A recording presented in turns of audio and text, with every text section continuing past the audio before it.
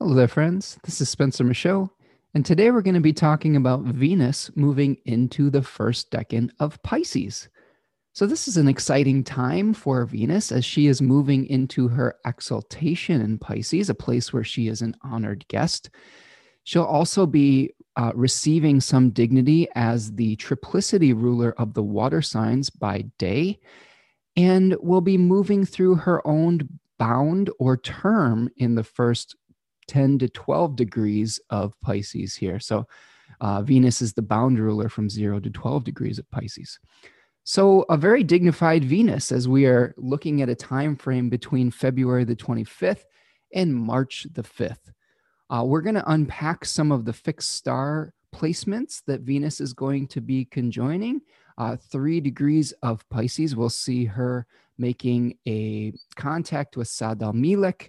We're going to look at Fomalhaut at 4 degrees of Pisces, and then Deneb El DJ at 5 degrees Pisces. We do have one aspect that Venus is going to be making throughout this period of time, a sextile with Uranus. So we'll break down all of the significations of Venus in Pisces 1. We will talk a little bit about the I Ching, and we'll talk a little bit about the 1986 fantasy classic, The Labyrinth, because a lot of the themes in that movie come to mind when we are discussing Venus in Pisces 1. And we'll see how that goes today. I wanted to say before we get started here, I wanted to say thank you to Astrology Victoria, an astrology group that hosted me this past weekend as I gave the talk, An Introduction to Fixed Stars.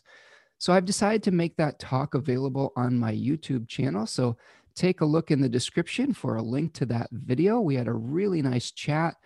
We learned a lot about the fixed stars, and we had a really nice Q&A at the end of the talk, and did some really cool philosophical musings. There were some great questions that were asked, and yeah, check that out. See what you think, and maybe that'll help begin your journey to working with the fixed stars. I know that I'm enjoying my journey learning. There's much to learn with fixed stars and their return to prominence in the astrological zeitgeist and in our astrological toolboxes. So that will be available for you to watch. All right, so let's get to it. Let's see what we've got. Hope that you're all doing well out there in virtual land. Remember, I am planning on doing a live stream for the full moon. I think that will be Friday, probably somewhere around 1 o'clock. I wanted to wait till the moon actually got into the sign of Virgo, so I want to give you a heads up on that, but I will be making an announcement for that as we get closer to the time frame. All right, so we're looking at the chart of Venus ingressing into Pisces 1. This is, of course, the domicile of Jupiter, and Jupiter is moving through Aquarius. So we've got Jupiter in Aquarius 2, associated with the Six of Swords. And this decan is associated with the Eight of Cups. So we're going to try to blend some of the themes together with the Eight of Cups and the Six of Swords. The Six of Swords, we see a figure that is leaving something behind. Like there's a few figures that are being ferried across a river. They're moving from one reality to another. And we're seeing communication between the known world and the unknown. Okay, so this kind of interaction between worlds. And in the Eight of Cups, we see a figure that is leaving behind these 8 stacked cups and going off into the wilderness, into the labyrinth, as Austin Coppock likes to call this decan. We have Saturn and Jupiter as the face rulers. I think there is some confusion in this decan because of its association with Saturn as a face ruler. We may be feeling a little bit of discontentment, and we have to come to terms with that discontentment of the material world to go off in search of some higher purpose, some higher meaning, to reconnect with our spirit and with our soul. Book T calls this decan abandoned success. Thoth calls it indolence.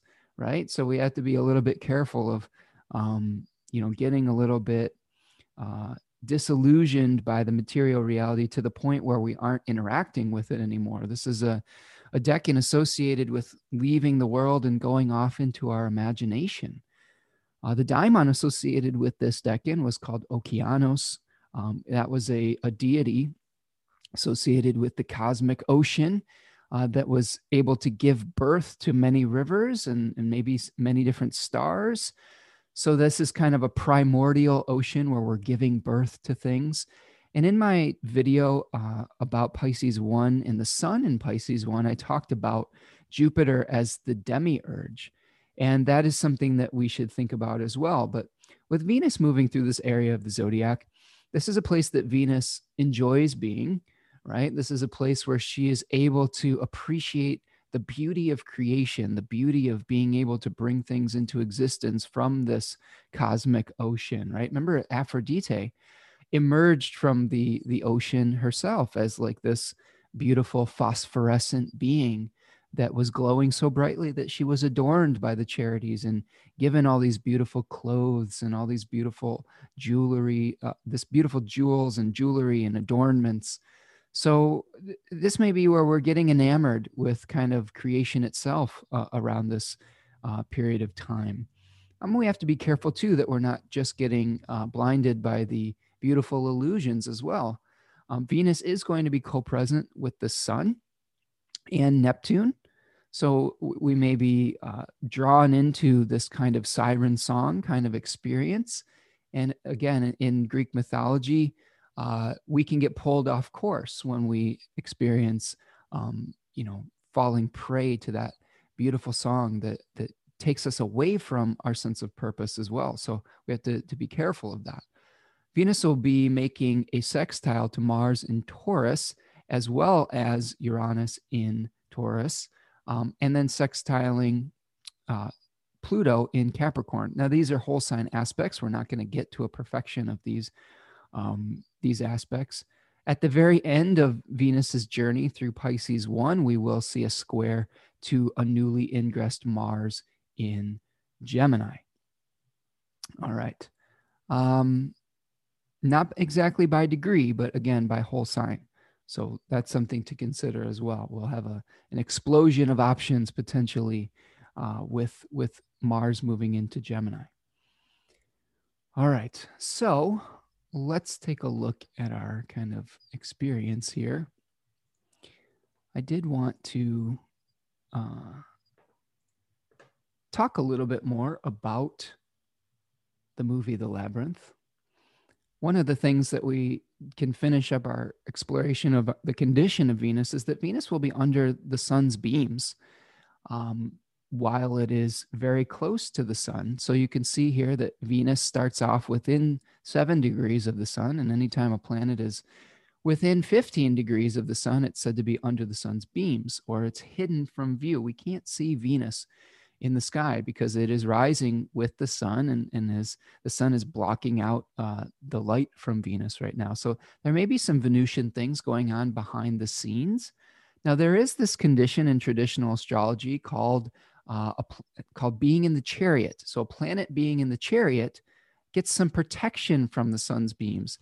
When a planet was under the beams of the sun, that was said to be sort of a position of being damaged by the sun's beams. It was one thing to be, in the court of the king, but you didn't want to get too close to the king. They thought of the sun as the king in some forms of traditional astrology because you could get burnt by his anger. But I did want to read you a quote from Rhetorius. This is Rhetorius, the Egyptian. This is a traditional source text. And he talks about the chariot on page 25. He says, "The planets are in their own chariots when they are found in their own domicile or exaltation or terms. And they rejoice in these places, even when they are found under the sun's beams. For the benefics increase their good, and the malefics are changed into a good influence." Of course, the benefic planets being Jupiter and Venus, and the malefic planets being Mars and Saturn. So we might even be increasing the good of Venus with her being in her chariot. Chariots in ancient times were these kind of like vehicles, right, that had these hoods that shaded the rider from the harshness of the sun. So Venus could be considered to be in a position where she is shielded from the damage the sun could be doing because she is in her exaltation. So that is something to unpack, and that's really interesting as well. All right, so we've got a lot of dignity for Venus.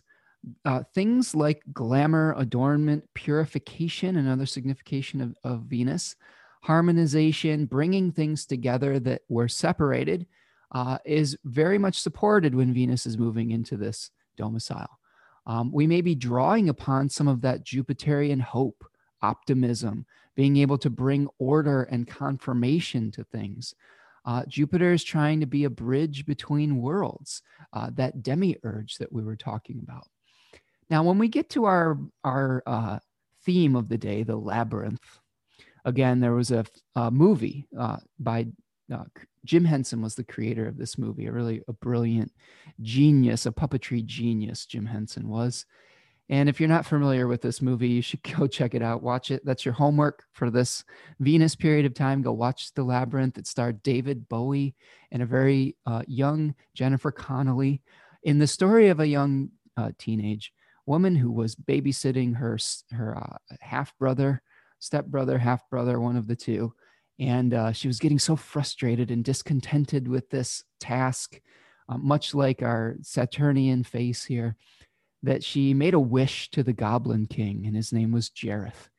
And Jareth in all his glory as a mid-'80s David Bowie with his, big hairspray Tina Turner hair and his spandex and his very prominent cod piece, like appears with all this makeup and, and all of his David Bowie-ness and all his charisma.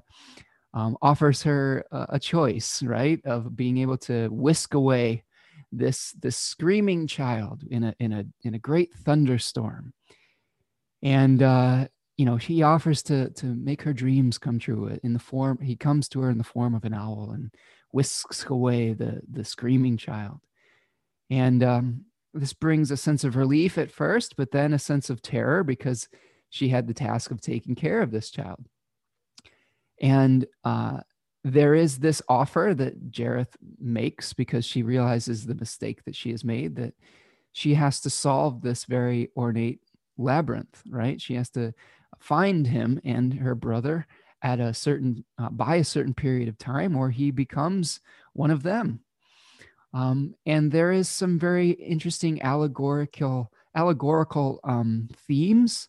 I think we can think of this as maybe the transition from youth into adulthood and maybe a loss of innocence, and trying to maintain our integrity while we go through this journey, right? Integrity was one of the themes that came up in the I Ching. That was the hexagram that I got, was number 15, integrity, humility, moderation.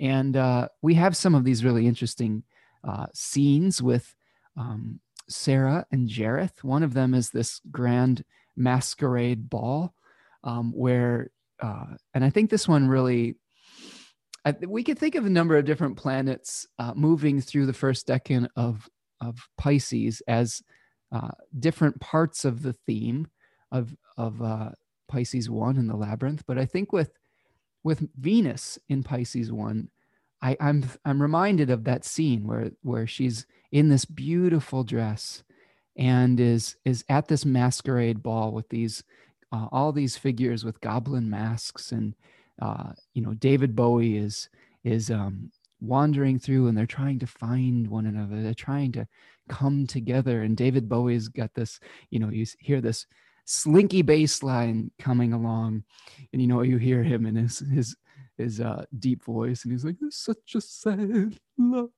It's my horrible but attempted David Bowie, and he's like, "Deep in your eyes, it's such a pale dew, open and closed within your eyes.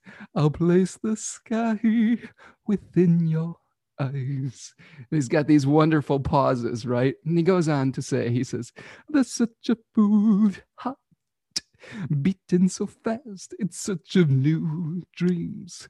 A love within last within your heart. I'll place the moon within your heart. All right, so there's my David Bowie impression.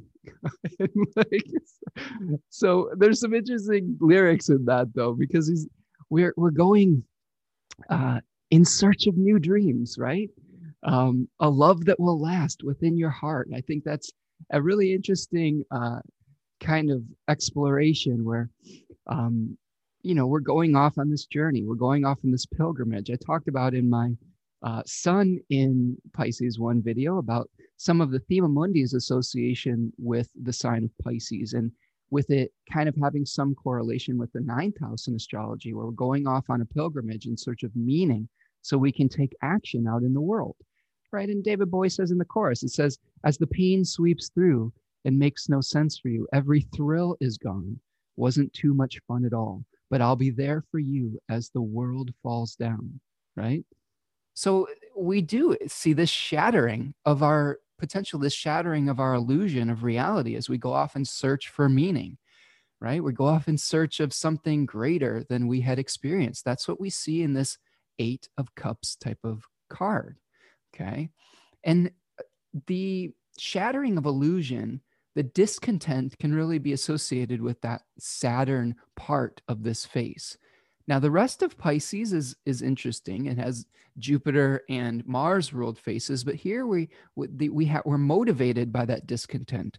We can think of this as maybe the first act of Labyrinth, right? Where the young protagonist is very discontented by the responsibility that she finds herself in, right? With that she has to take care of this screaming child, and she's trying to figure out what's her new place. How can she maintain this innocence and this loss of innocence, right?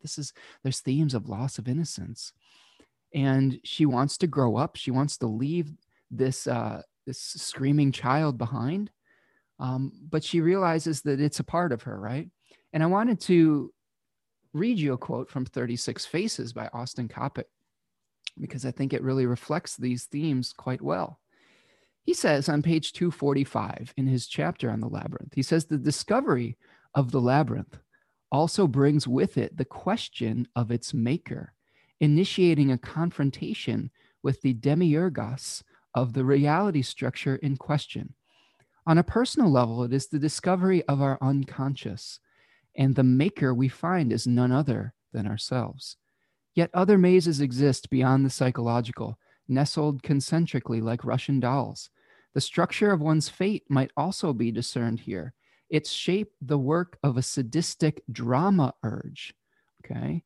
What some might call our true will. The successful confrontation with the demonized demiurgos that leads us to an internalization of its power. In discovering that it was none other than a portion of ourselves which erected this reality, we gain the power to build as we see fit with the materials we have assembled. The maze is ours to recreate, our soul the architect. Yet sometimes the tortuous labyrinth holds within its secret heart a wisdom we did not expect. Its being is no abomination, but exactly as it should be. The realization transforms the structure itself from a prison to a palace. Liberation is achieved here through insight alone. Okay, that's pretty cool. So he's talking about the realization that this reality, some of it we are kind of the creators. And we can look at that movie, The Labyrinth. We could think of Jareth as, maybe that confrontation with a demiurge, with a part of ourself, with a part of our consciousness that is creating, this very elaborate reality, but also these mazes for us to traverse through consciousness itself being this maze that we're trying to find our way through. And when we find some of the truths that we may be creating some of these pathways, we are able to escape from it, and we're able to kind of shatter that illusion like Sarah was able to when she realized that something was wrong at this masquerade ball. And after she has shattered the illusion, she falls into this giant garbage pit, right? Where we are back to the trash of reality, or maybe we fall into the junkyard of our minds where we get trapped in fear. So even that was a place that could be escaped from. And she escapes back into her room at one point, or maybe a section of her consciousness that is represented by that innocence, right? So I think what we're really trying to say is that when we are able to find, I don't know, I think it's almost like a Neo kind of experience.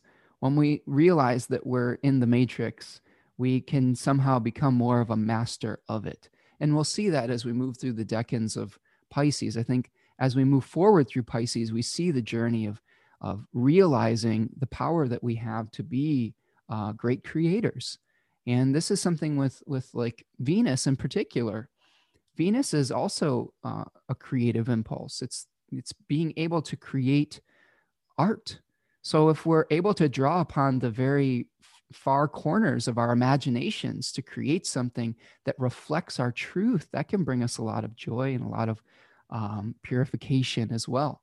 A lot of times we see great art that comes from going off on a pilgrimage into our imaginations. I mean, look at Jim Henson. He was a world creator, right? He was a demiurge of the film world. He created worlds that didn't exist through the corners of his mind and through his puppetry and through his inspiration from different different hermetic philosophical journeys, through different literature and different other inspirations. He really was one of the world creators in Hollywood. And it's another one I'm thinking of might be a person like Miyazaki, right? And the Studio Ghibli films, where they're really just creating these otherworldly type of experiences. All right, so that's kind of my exploration of the movie The Labyrinth. Again, that's your homework. Go watch that movie. It's fun. There's parts of it that are a little frightening.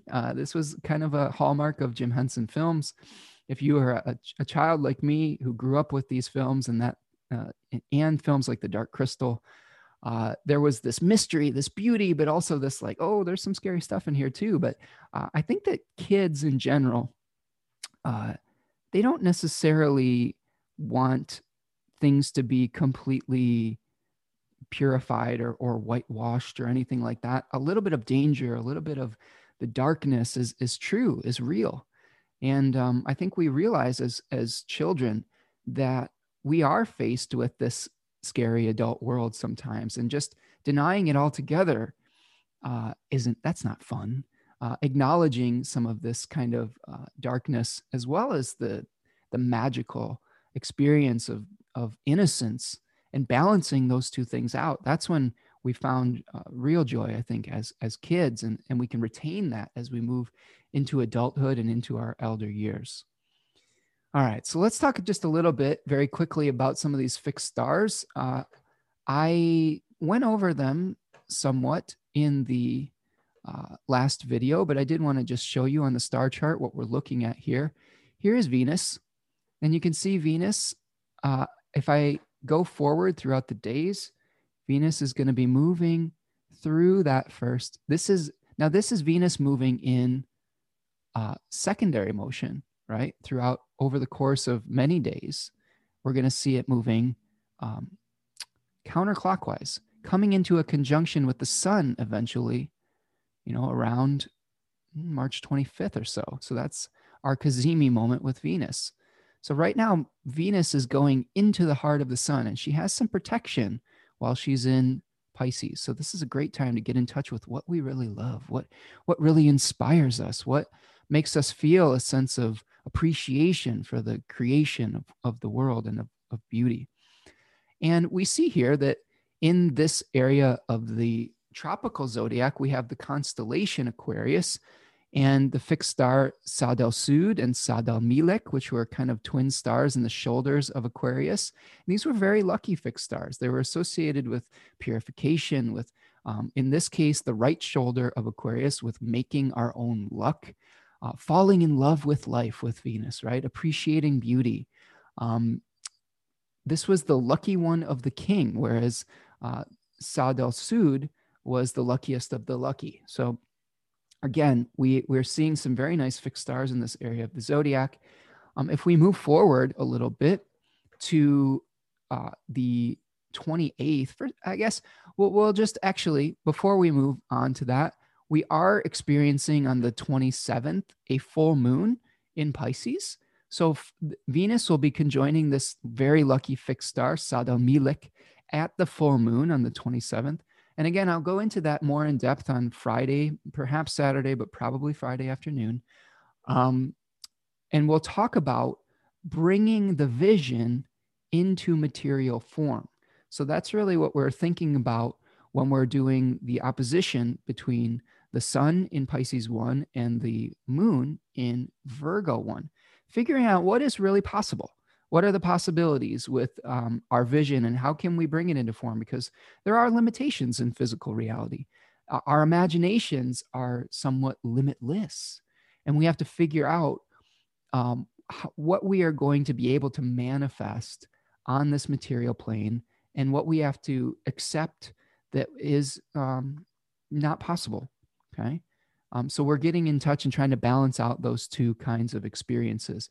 And how do we labor to bring that vision into physical reality? What labors do we, and what skills do we have to use to bring them into this physical reality, to create that beautiful vision here on Earth? All right. So if we move forward just a few days, we're going to see between the 28th and the March 1st, the sun is going to be conjoining the fixed star Fomalhaut. And Fomalhaut is here in the mouth of the southern fish. So this is not the fish that we associate with the sign of Pisces. We can see those here. This is Pisces australis, which roughly translates exactly to the southern fish. And so we see the waters of Aquarius pouring into the mouth of this fish, receiving all of this purification, all of this divine wisdom, all of this sweet water. We could say this is not ocean water, salty water. This is the purified water that spills out of the urn of Ganymedes, or the cupbearer. Okay. So we've been receiving this purified wisdom. And one of the things that we think about from the transition with Aquarius to Pisces is, in Aquarius, we had to decide all of the things that we were not. Okay, so we are thinking about our limitations and what do we reject in those Saturn ruled signs. And now we're trying to bring things back together. We've rejected what is not us. And now we are thinking about what really brings us meaning, what really brings us joy, what really is the true expression of the soul, if we have rejected what our soul is not, with what is not in alignment with our truth and with our higher self. So here we've got that purified water. Fomalhaut was one of the royal fixed stars of Persia that marked out the ancient winter solstice around 3000 BC. It was when the two zodiacs were aligned, Pisces and the Aquarius and Fomalhaut, tropical Aquarius and this sidereal constellation, right, were in alignment with one another. This was the Watcher of the North. This was this was probably the brightest fixed star in this area of the sky that was said to be a protector. It had a nemesis, though. The nemesis was using our charisma for selfish means rather than for the good of our communities. This is something that Bernadette Brady talks about in her fixed star books. So how can you use your artistic sensibility, your ability to gain a following, and use it in service of your community rather than for self-glorification? This could be easy to do with Venus conjoining this star, because we may want to glamorize the self, but we have to resist the urge to just take on adornments so that we could bring our vision to the masses that needs what we have to offer. All right. If we are in service of our higher self and in service of spirit, we can make these small offerings. They don't have to be these grandiose gestures. We'll see this in our hexagram. They just are these very humble things that are true to our true self. Okay. Okay. And when we move forward from the first to the second, okay, right around this area in the third, we're going to be seeing a projected ecliptical degree conjunction with Deneb or Deneb LDJ. DJ. I think that's how you say it, which is in the constellation of Cygnus, the swan, right? And Bernadette Brady talks about the shaman's journey. She talks about an appreciation of the poetic with Venus making some kind of contact with this fixed star. We may need to have a purification through our faith. Swans are interesting because they go through a transformation, and they may, in this the fairy tale of the ugly duckling, the swan is out of place, right? She is in a clutch of ducks, and they look a certain way, and she looks like a duck that is out of place. And we may have to go through this journey of faith and venture into the unknown and go into our maturity, to come into our maturity. And in the swan's case, she becomes this beautiful, purified white bird. So I think it is a surrendering quality that we could see surrounding this fixed star. There is also some territorialism associated with swans. They care for their young with a fierceness. And so we have to be careful that in our journey into the unknown, in our journey into our shamanic depths of our consciousness, that we don't make the mistake of identifying with that as something that is ours and ours alone. I think a lot of the time, some of this wisdom comes from the divine and the demiurge itself. And if we start to identify that wisdom with ourselves and our own ego, I think we can run into some issues. We are mere channels for this wisdom. And this is something that I think about a lot with, being able to learn from other teachers and their work. And I always try to give credit to people where credit is due. I don't think of myself as the source of this necessarily. I try to become a channel for these things to flow through. And that is something that you wrestle with, I think, with doing this type of work. Is it's very easy to get feedback and want our egos to be caressed and to be stroking the ego.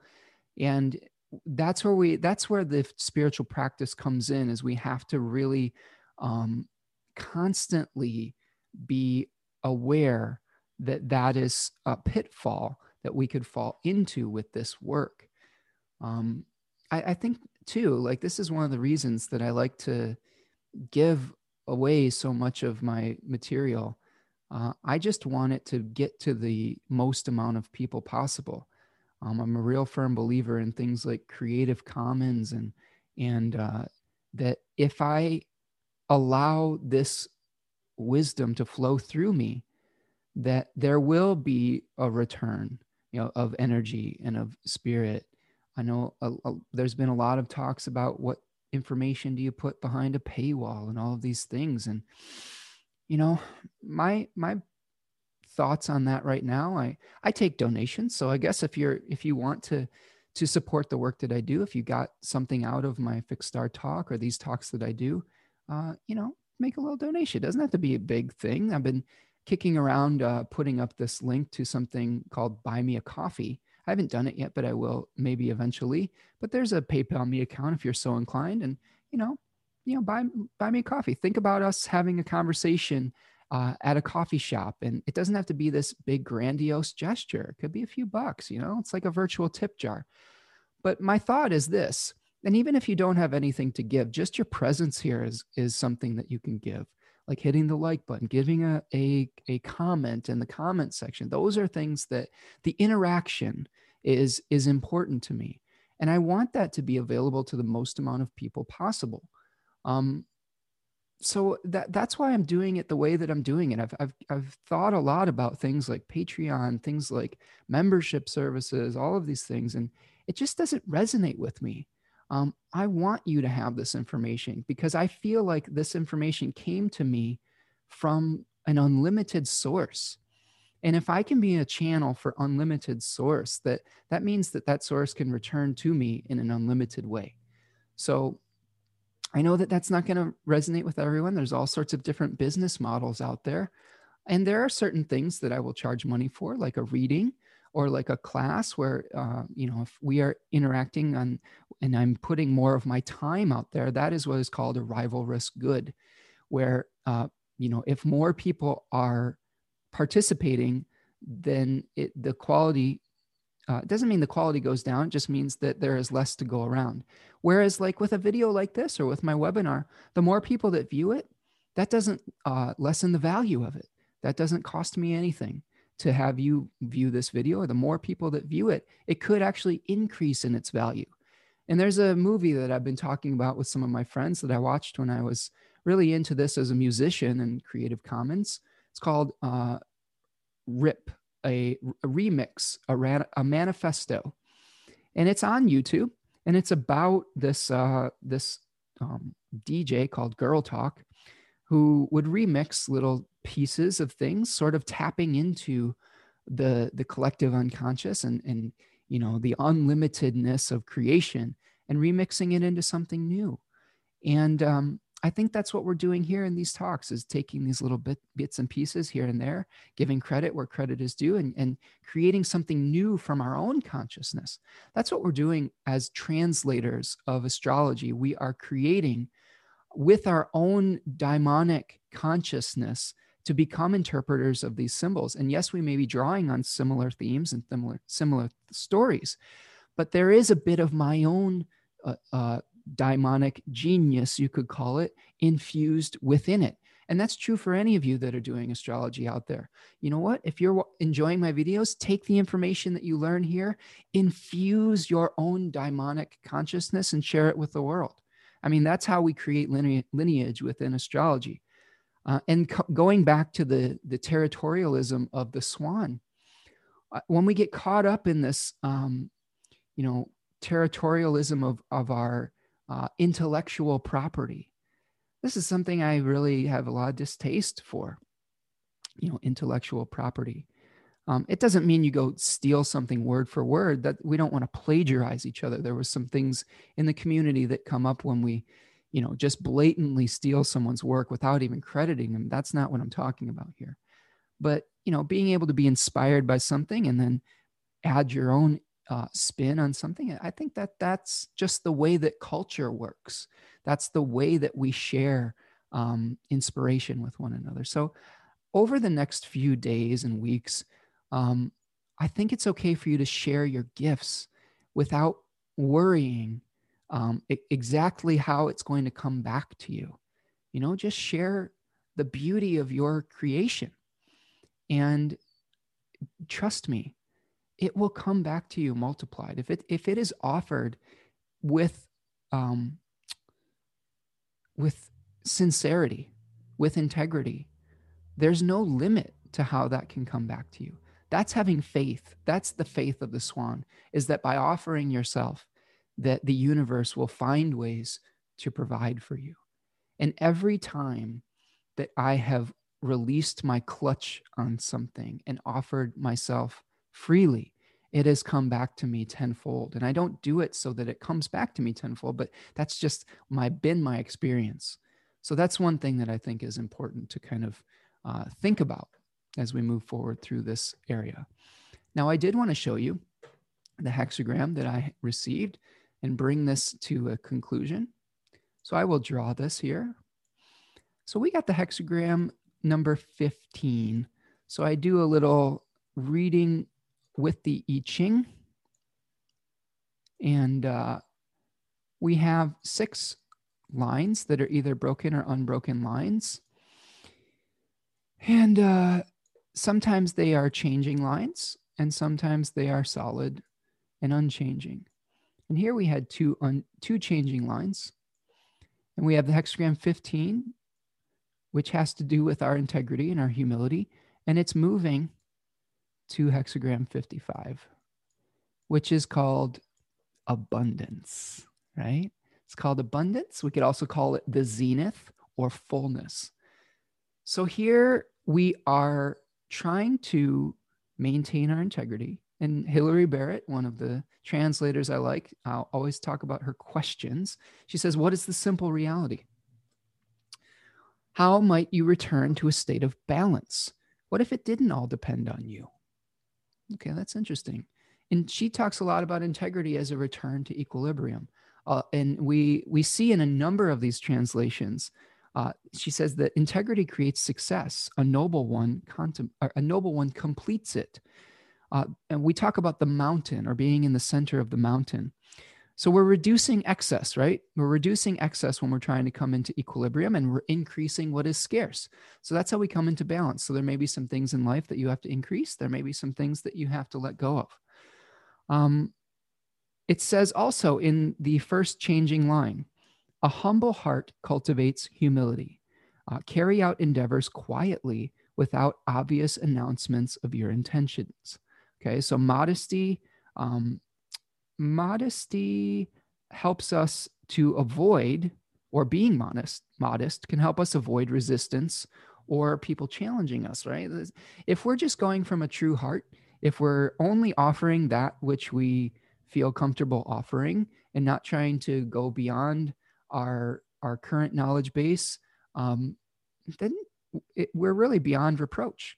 I took this approach with my fixed star talk. I'm not a 100% expert master of fixed stars, but I gave my offering from the research that and the place that I'm of understanding that I had.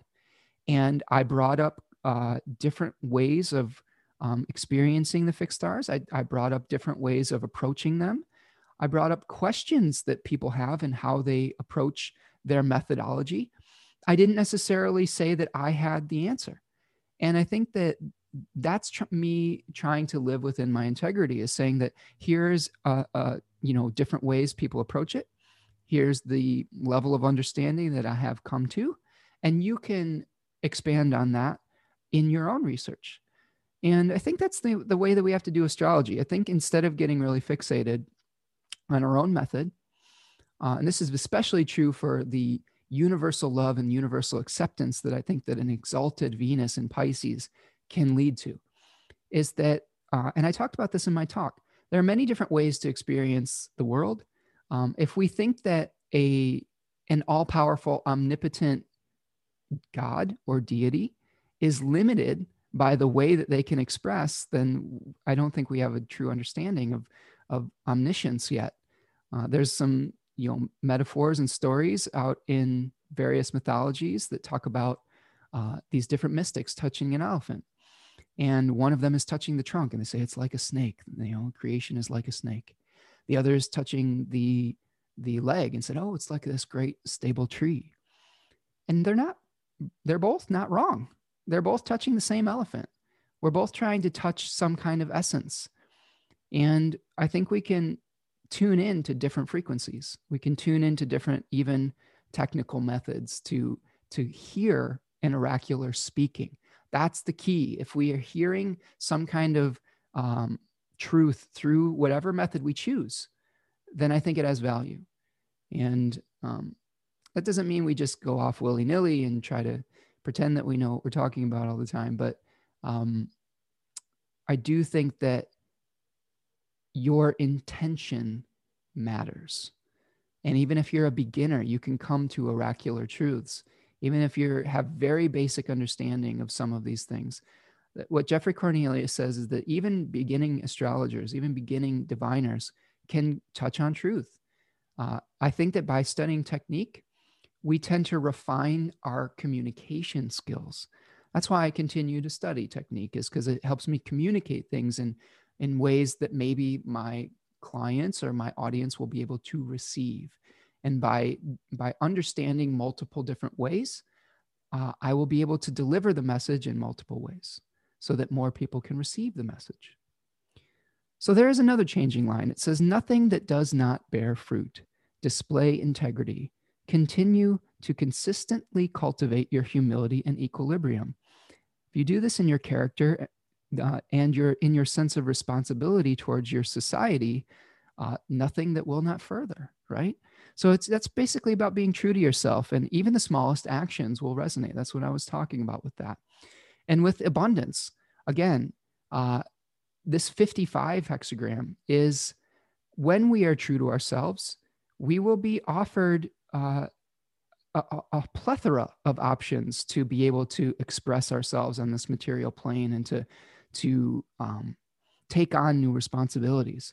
This hexagram was talking about a ruler receiving an omen of like an eclipse, and it was a sign that it was time for him to get down to business and take action.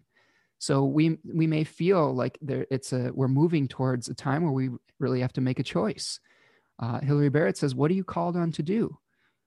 What decisions must you make now? So we're experiencing a peak point. We'll probably be brought to a peak where we have resources. We are abundant with our knowledge, with our faith, but we also will be receiving choices and tasks and demands because of our ability to get in touch with our true self. So it's just time to commit to your chosen path. I think that's just the key. And you take it one day at a time.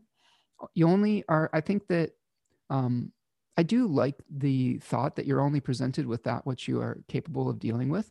I know that may not always be true. I think sometimes we feel like we are suffering with and getting overwhelmed. But I think it's in those very moments are the moments of surrender. Those are the moments where we say, I just, I'm giving up the wheel and I'm letting the Spirit steer. And if we're able to do that, then there's nothing that we cannot handle, right? Because we're co-piloting, right? We're like we're like canines. Dog is my co-pilot, right? So we're allowing to co-create with the divine. It's not that we're just the only source, but we are co-creators through our daimonic consciousness, through our intuition, and surrendering sometimes. That's something I've had difficulty with at various points in my life, is surrendering to the process, but it's something hopefully that I'm learning to do more with time. All right, everyone. I hope that was useful for you. That's what I've got for today. Please enjoy your journey with David Bowie and his spandex. If you take on my homework assignment, be kind to one another. If you are enjoying the work that I do, you can show your support by liking the video, by sharing it with your friends, subscribing to the channel. Like I said, if you want to make a material donation to what I do, there's a few links below. That is really helpful. Every little bit counts, and I really appreciate all the support that I've gotten so far, and all of the folks that donated with my talk for Astrology Victoria as well. I really appreciate you. So thank you. You're helping me to do the work that I'm doing by buying me the gift of time. I think that if I were to change my thing here, it would be buy me an hour to read. It wouldn't be buy me a coffee. It would be buy me some time so that I can, pay my bills and not have to worry about that. And I could get in touch with the divine. Buy me some oracular divination space, right? So thank you for that. And keep an eye out for the full moon live stream. That went really well the last time, and I'm hoping to do that again. I think probably Friday afternoon. So I will announce that on my social medias, but I hope to see all of you there. And as always, be kind to one another and be kind to yourself. I'll see you the next time. Peace.